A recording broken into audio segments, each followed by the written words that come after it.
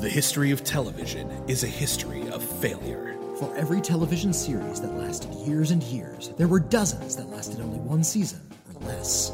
But did they deserve to die? Or were they canceled too soon?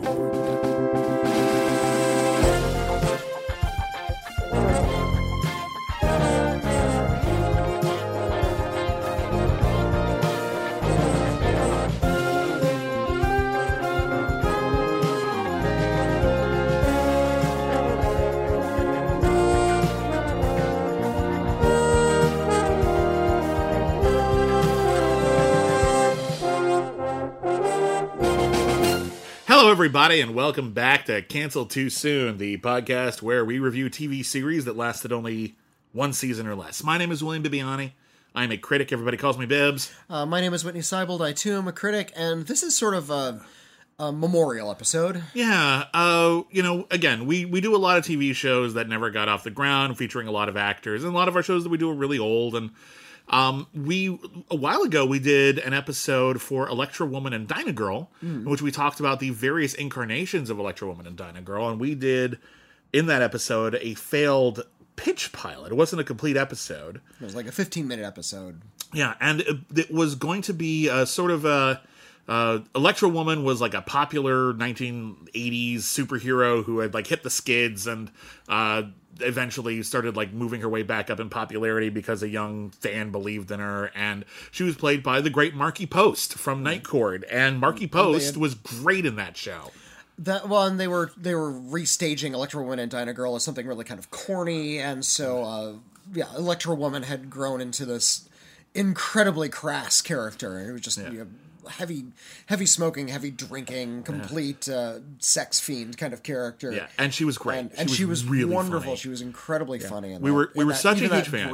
That brief episode they did. And we were such a huge fan of Markie Post in this, and you know, and it's sad that Markie Post passed away this last week or so, and it really, really, really depressed us a lot, and we wanted to sort of check back to see if there was any Markie Post type of material that we missed that we could highlight because we were fans, and sure enough, we found a failed pilot, which is really quite a thing, and it has quite a name, and it is Maserati and the Brain. Cufflinks. Now, don't tell me. This is for when I'm... taken prisoner. I've just tied you up. Now, wait a second, Christopher. Wait a second. Why is it that you always have me taken prisoner? I haven't been taken prisoner in months. But it happens to you a lot. Don't remind me. Lucky for you. You're wearing these electronic cufflinks. Just touch them together, they spark and burn the ropes away. Now, you're a marvel. How did I manage before you came to live with me? Beats me. Narf. Not to be confused with Pinky and the Brain. Yeah, they have very little in common with each other. And it's not Maserati like the car. There's two S's, so I guess it's Maserati. Well, and it's also, I think it's all A's. There's no E in it, but it's still, they're going off of, they're evoking the name. Yeah, they want you to think about the sexy car. And the pilot was, it's a crime-fighting show. It was intended to be a crime-fighting show, and the main character, Maserati, is one of those idle billionaires who has nothing better to do with his time than to solve crimes. Well, he's described as a soldier of fortune. He's a mercenary, but he gets paid incredibly well for it, and he lives at a mansion.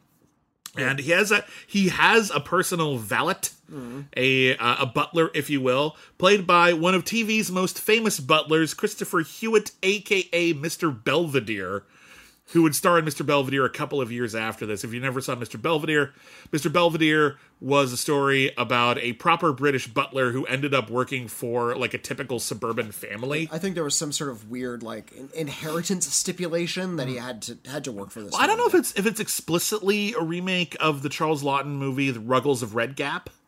But if you've never seen that movie, we talked about this on Only the Best on our Patreon show, where we review every Best Picture nominee.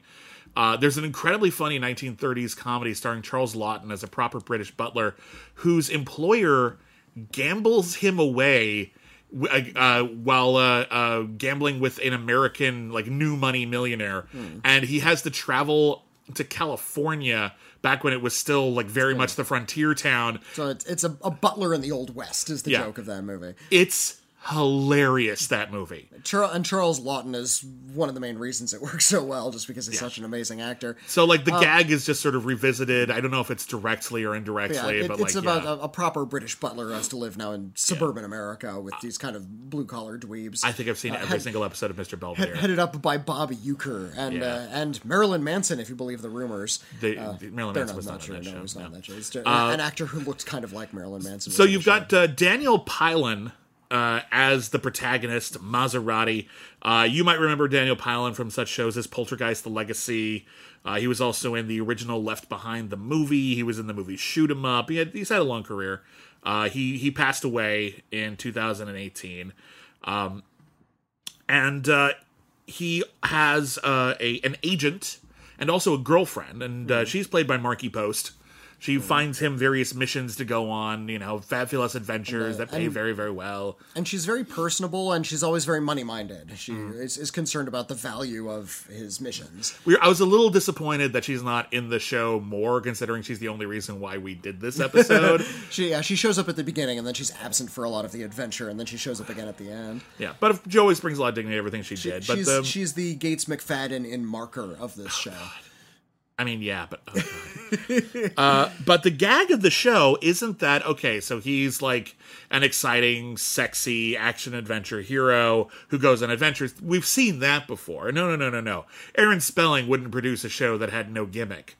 The gimmick is that our hero, is the brain. Yeah, our hero Maserati has teamed up with his nephew Christopher, played by Peter Billingsley, a.k.a. the little kid star from A Christmas Story, who's still a little kid. This show aired in 1982.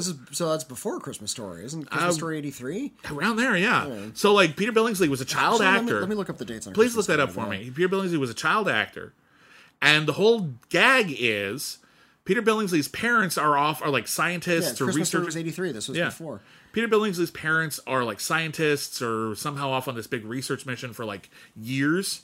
And they have asked his uncle to take care of him in that time. And his uncle is only too happy to do it. A, because he actually loves the kid. This isn't one of those things where it's like, I'm a curmudgeon and I don't want to hang out with the kid. They have a really positive, loving relationship. And that's actually kind of nice. The other reason he loves it is because Peter Billingsley's character is a child genius, and he ends up becoming his Q and coming up with all of these wild gadgets and like looking stuff up on computers. And so that's the gag. It's a kid gets to be James Bond's backup.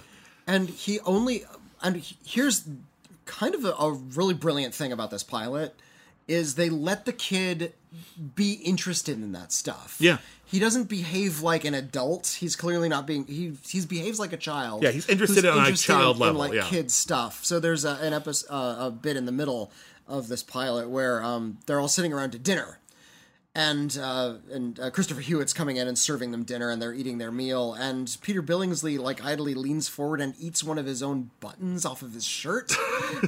And everyone's like, what the hell are you doing? What are you doing? And you think it's like this kind of weird, like, just kind of absurd kid thing. It's like, no, actually, these buttons are made, they're like vitamins. I made these like vitamins that look like buttons. Edible buttons. They actually have a lot of nutritional value. And my theory is, if you get kidnapped many days... Which is how he begins every one of his inventions. If you get kidnapped for many days. And Maserati's always just like, I haven't been taken hostage in months.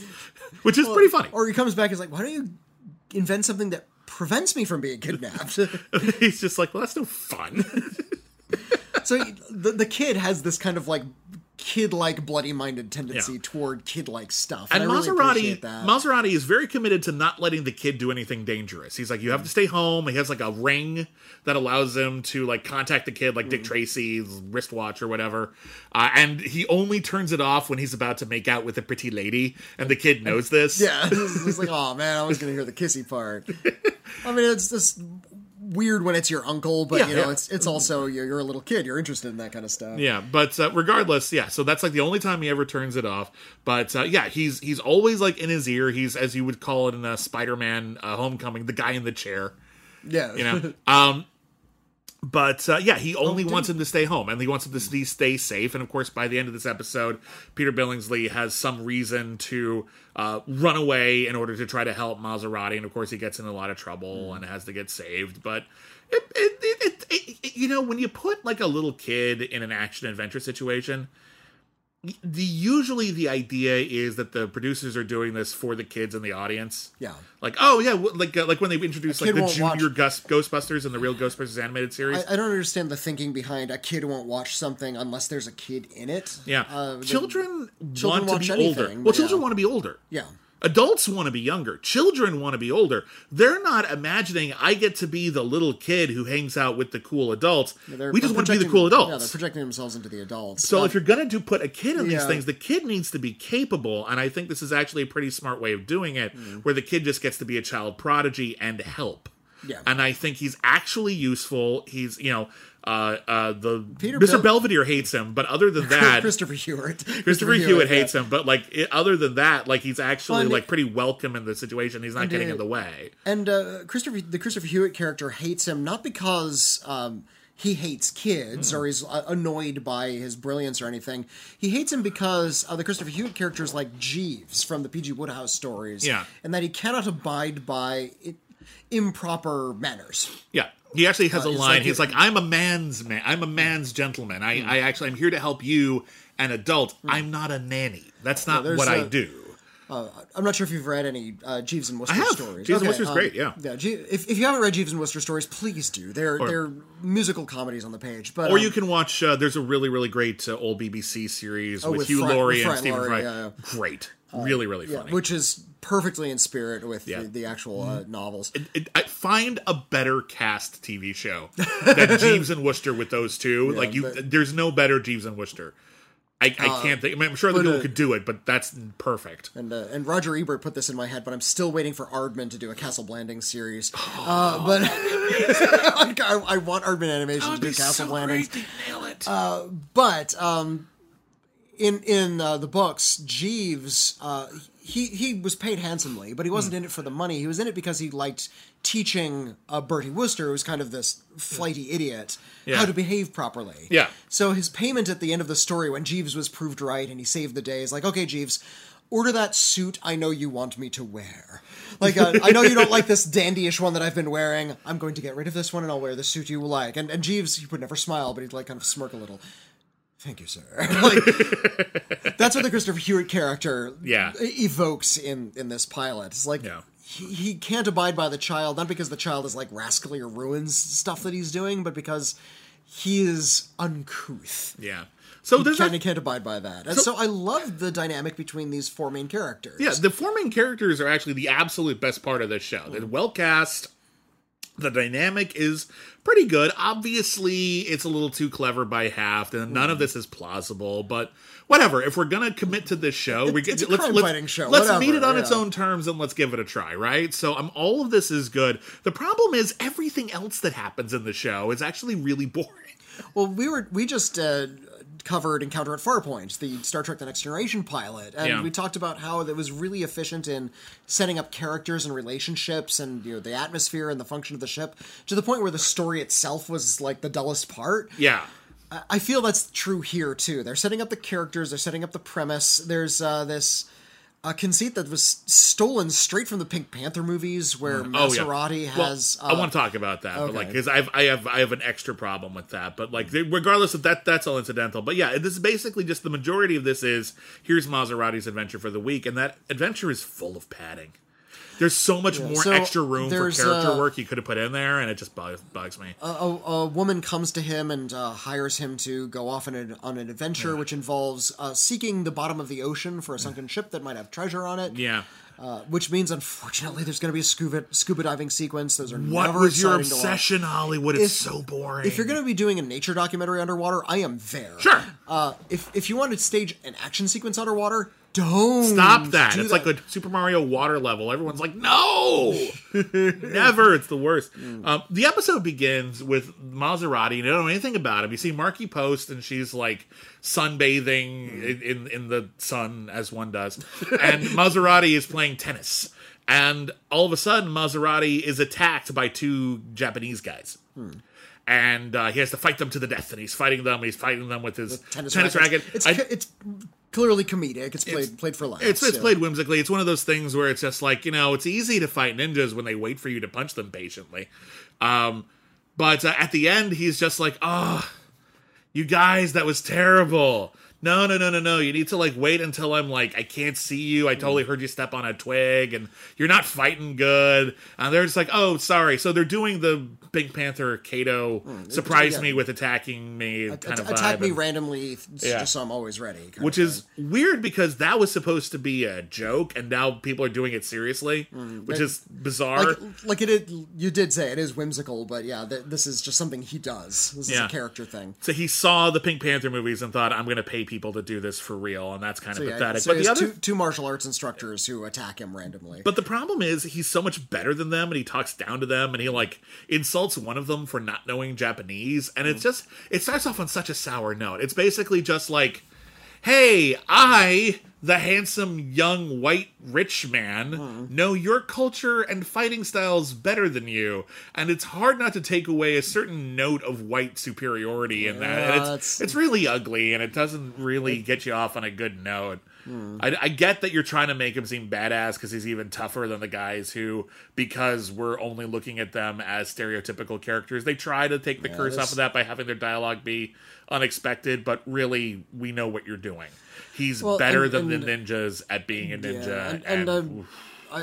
And you can't really sort of take a step back and give the show the benefit of the doubt, because if you look at all the media that surrounded Asian characters in the 1980s, it was all incredibly racist. We've run around this a lot. There's a lot of every show had a Chinatown episode where there was some Chinese restaurant that was being attacked by the triads, and they had the white guy had to save them, thank you, Manimal.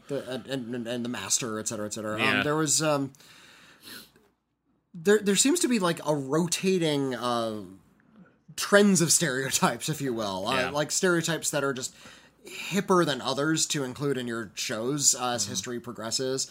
And the 1980s were really, really bad to Asian Americans. They were really, really cruel. Whenever Asian characters would step on screen, you'd always have a gong sound effect. You'd see that in Police Academy movies. Yeah. So even though this particular pilot isn't as ugly as other examples from the era, it's a throwaway joke, but it's how it starts. It's still drawing from a lot of these really horrendous stereotypes that were really trendy at the time. It's a bad foot forward. But yeah, Marky Post. What is this? What do you got here? My phone's making noise. Sorry, Stop making that phone noise. Stop making that phone noise. Marky Post says, yes, I have a new assignment for you. There's a lady who wants to hire you. And fortunately, she lives right down the street, so we don't have to spend a lot of money on this episode. And it's great.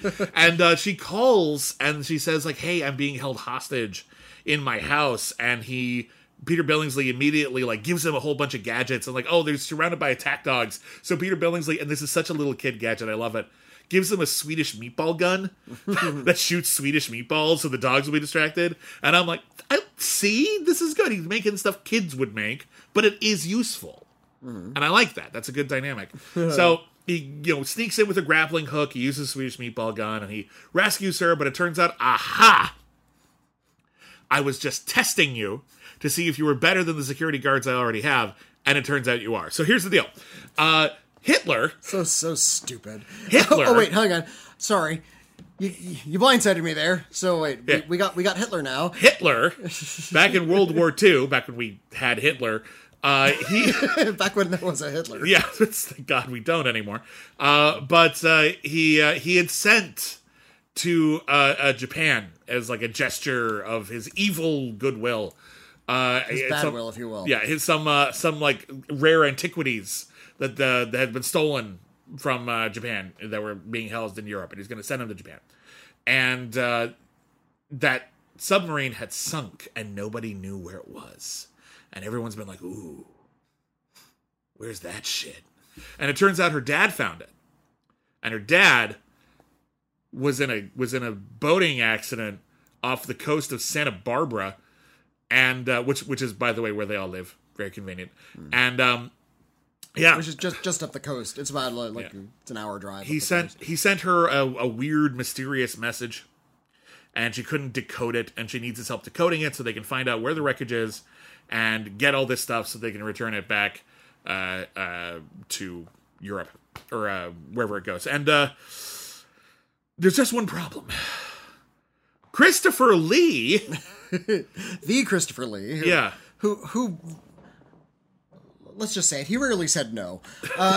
Christopher Lee, if you could afford him, he'd show up. Christopher Lee had a free weekend and decided to and deigned to appear in your show. Lucky you. Christopher Lee is playing a Nazi, which must be weird for Christopher Lee, considering he killed Nazis in World War II. He was an assassin. This is true.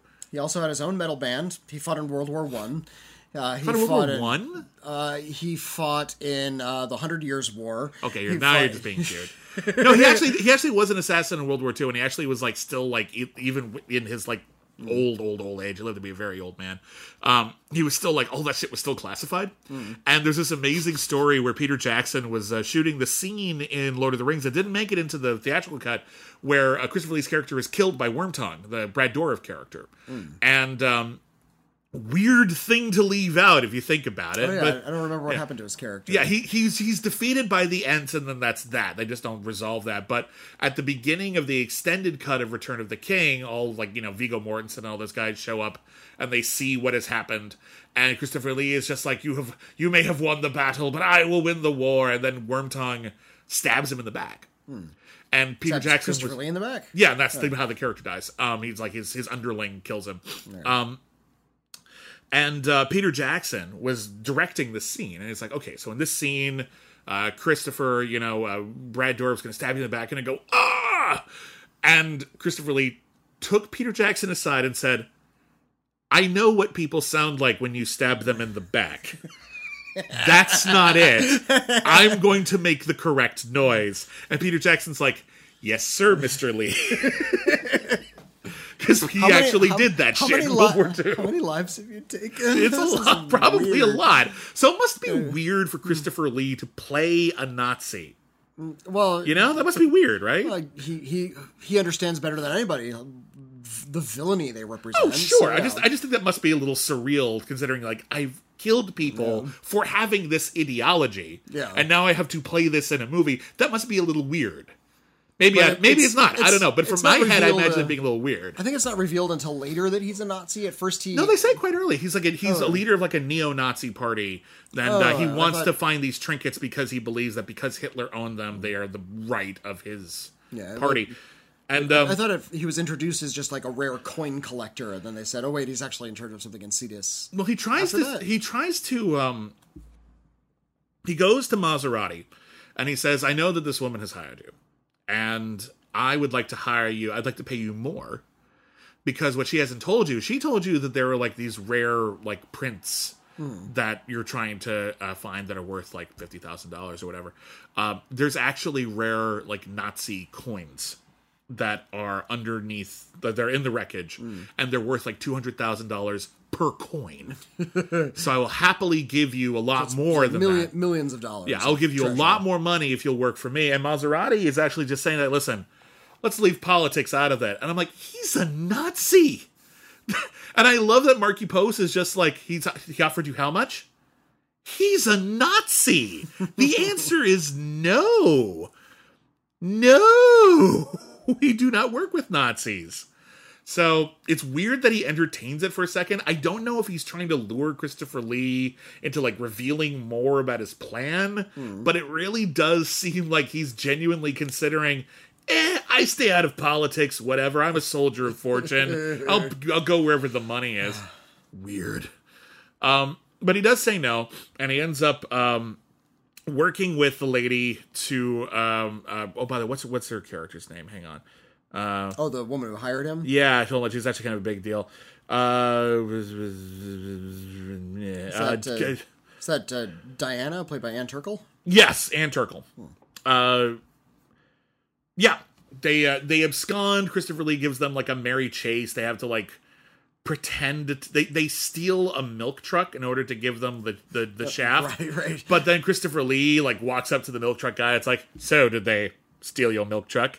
Yes, just as we planned. And I'm like, That's a stupid plan. Why would you even do that? So they drive down to Maserati's boat, and they're going to go find. The brain has figured out the code for where the coordinates are, and there's this bit that like you can't tell if it's just bad writing or if it's set up. Where she says, "Oh, how'd you figure out the code?" Yeah, it turns out it's like an old like children's code, and like your father probably knew it and thought you'd remember it. And she's like, "Oh yeah, I do kind of remember us having a code when we were kids. I can't believe I forgot about that." Foreshadowing, foreshadowing, foreshadowing, foreshadowing. I'm never going to use that song again. I think I regret doing that. I thought it would be kind of funny, and no, I think it's really stupid. We're not kind of went over like a little balloon there. No, we're not doing that. You know what? I tried. You got to keep trying.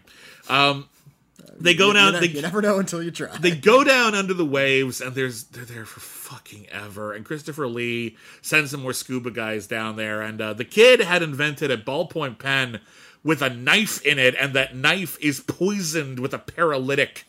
That is also, like, makes you go a little, like, goofy in the head. Which really, maybe he shouldn't be making that shit. He's like 10. But, okay. So they manage to escape. They can't find the treasure. And they end up absconding to a nearby deserted island. An island where no one is living except these people. Because there are people on the island. It turns out that there's, like, it's like Mosquito Coast. Like, the dad was just like, I don't trust civilization anymore. I'm just going to live on this island off the coast of Santa Barbara with my wife and 2 kids. One of whom is played by a pre-Poltergeist Heather O'Rourke. Yeah, Heather O'Rourke, the little kid from Poltergeist, is like, they're here. And who sadly died at way too young an age. Yeah, it's really tragic what happened to Heather O'Rourke. There's a really wonderful tribute to Heather O'Rourke in the Shudder TV series Cursed Films. Yeah. Cursed Films is a really intelligent show.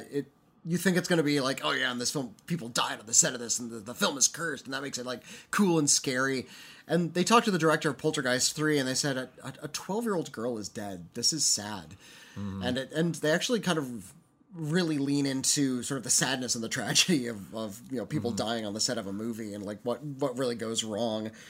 Heather O'Rourke, and they tell her story and like how she rose to prominence and as a child actress, and how a lot of her work caused a severe medical problem for her to be misdiagnosed, and she was having a lot of health issues when she was around 12, and she passed away at a very early age. Yeah.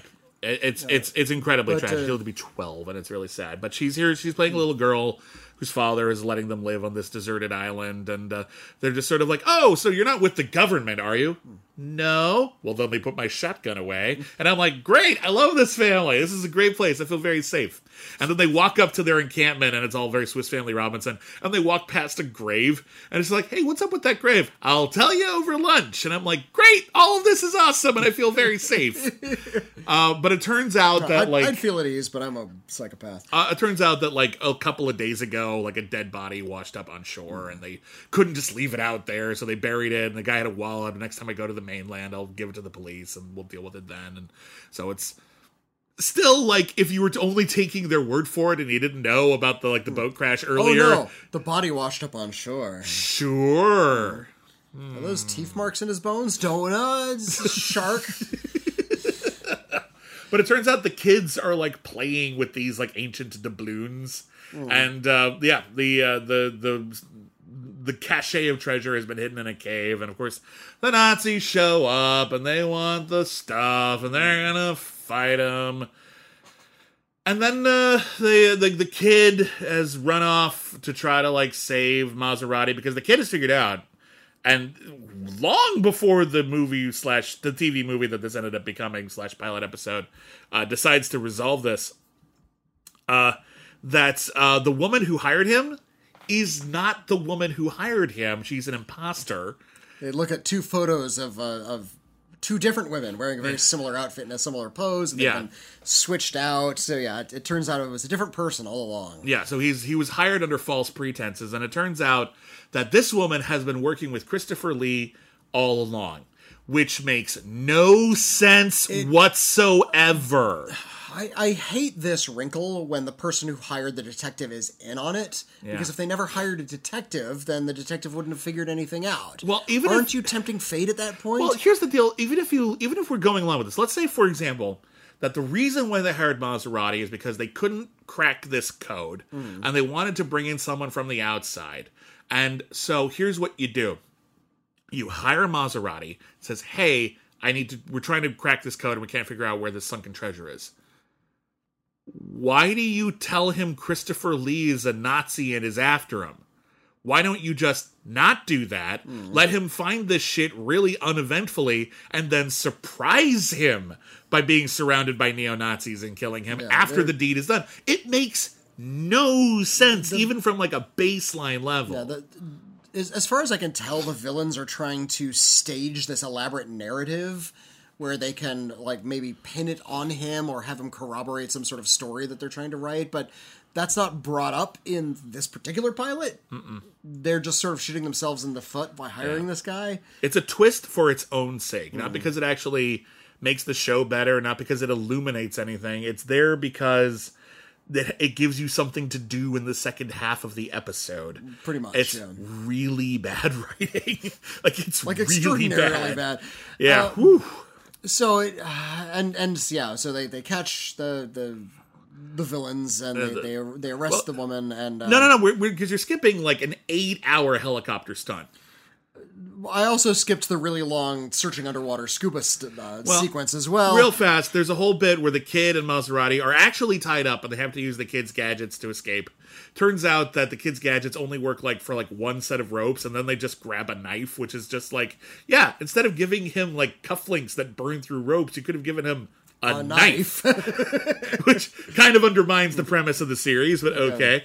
And then I'm reminded of the instance where this is apocryphal, but this is a fun story. Is this about the space shuttle? The ballpoint pens in space. American scientists couldn't figure out how to get a ballpoint pen to work because the ink was floating around. Well, the ink wasn't drawing. The ink wasn't drawing. It was floating back up into the rear end of the pencil, and so they weren't able. So they finally were able to, after all of this millions of dollars. Engineering and $1 million of research, were able to find a ballpoint pen that could write in zero gravity, and the Russian scientists use a pencil.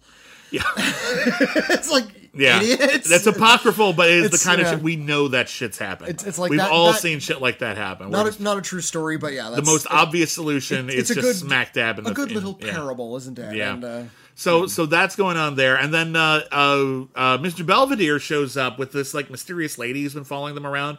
Turns out she's with the German government and she's trying to stop Christopher Lee. She wasn't the sinister person that she appeared to be, because every time the camera cut to her, it played bum bum bum, sinister music. Mr. Belvedere and her show up in a helicopter. And Christopher Hewitt is the actor's name. And he played Mr. Belvedere. Yeah, he is Mr. Belvedere. To me, he will always be Mr. Belvedere. I'm giving him credit. He was credited as Mr. Belvedere.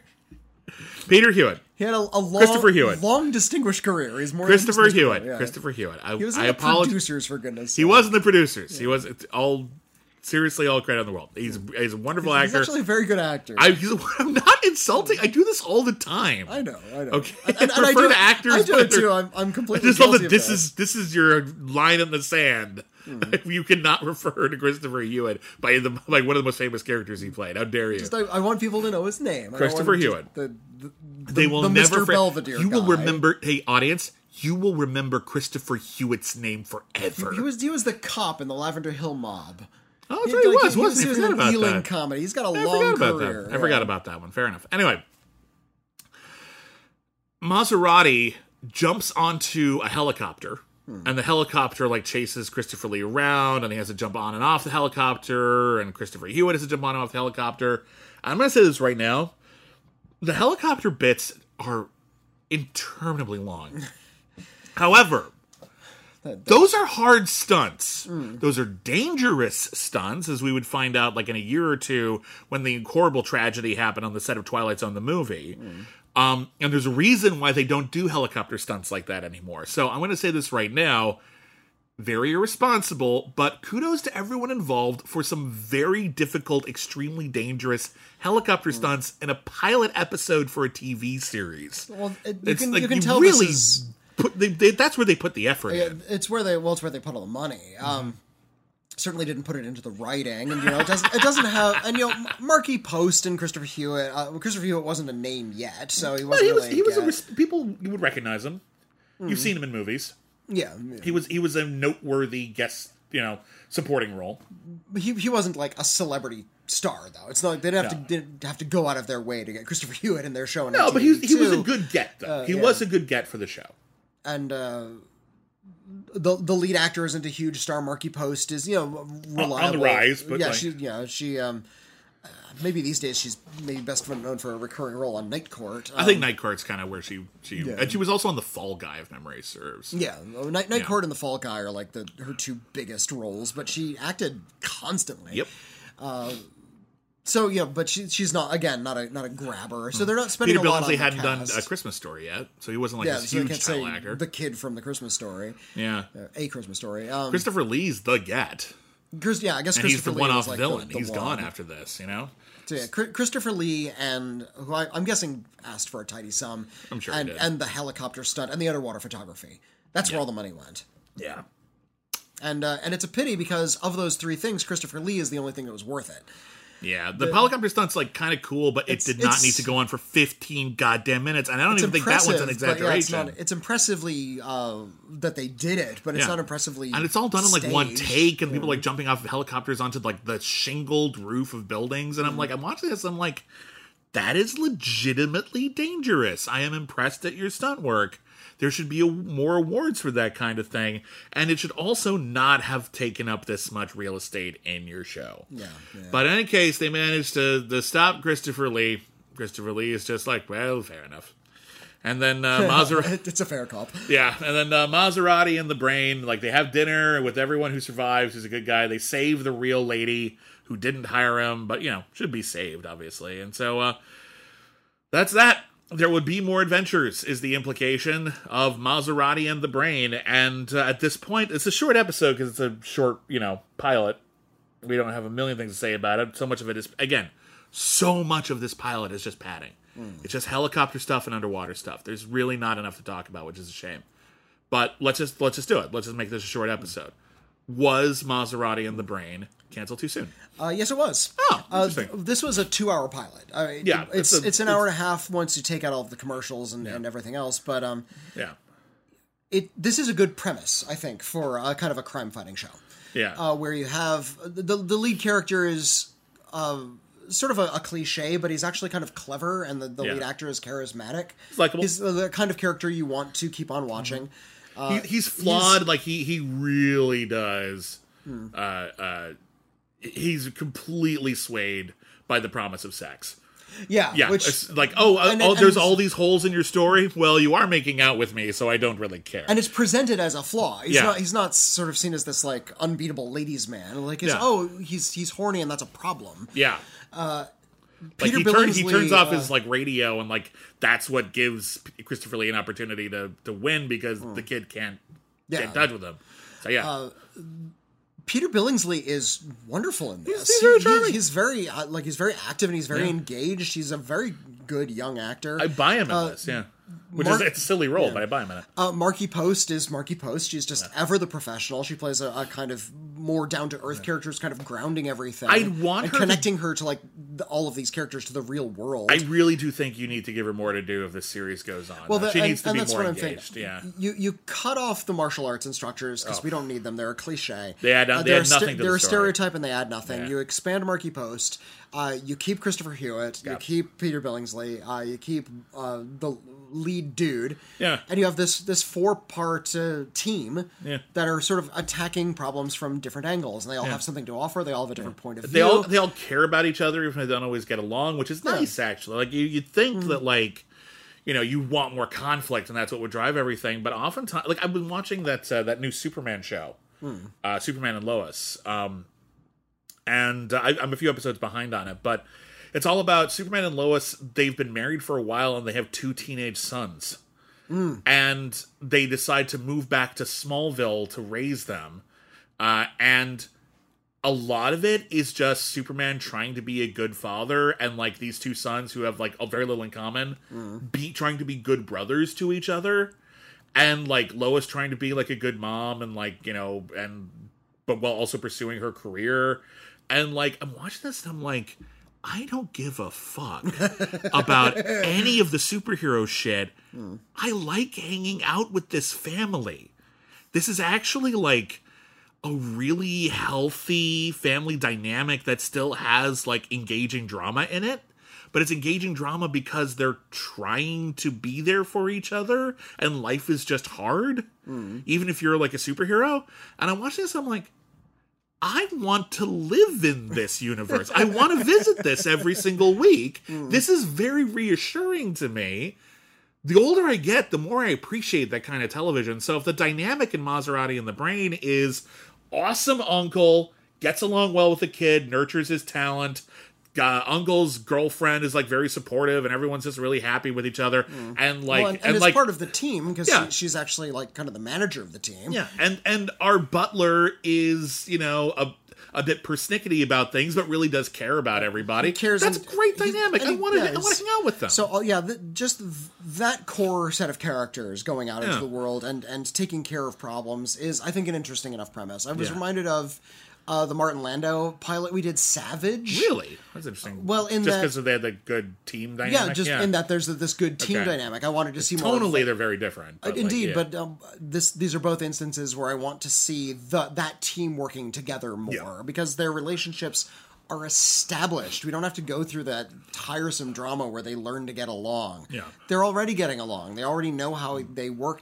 with one another, and you get to see them interact in positive ways. You know what I want to see? I want to see a crossover episode with Maserati and the Brain and the Whiz Kids.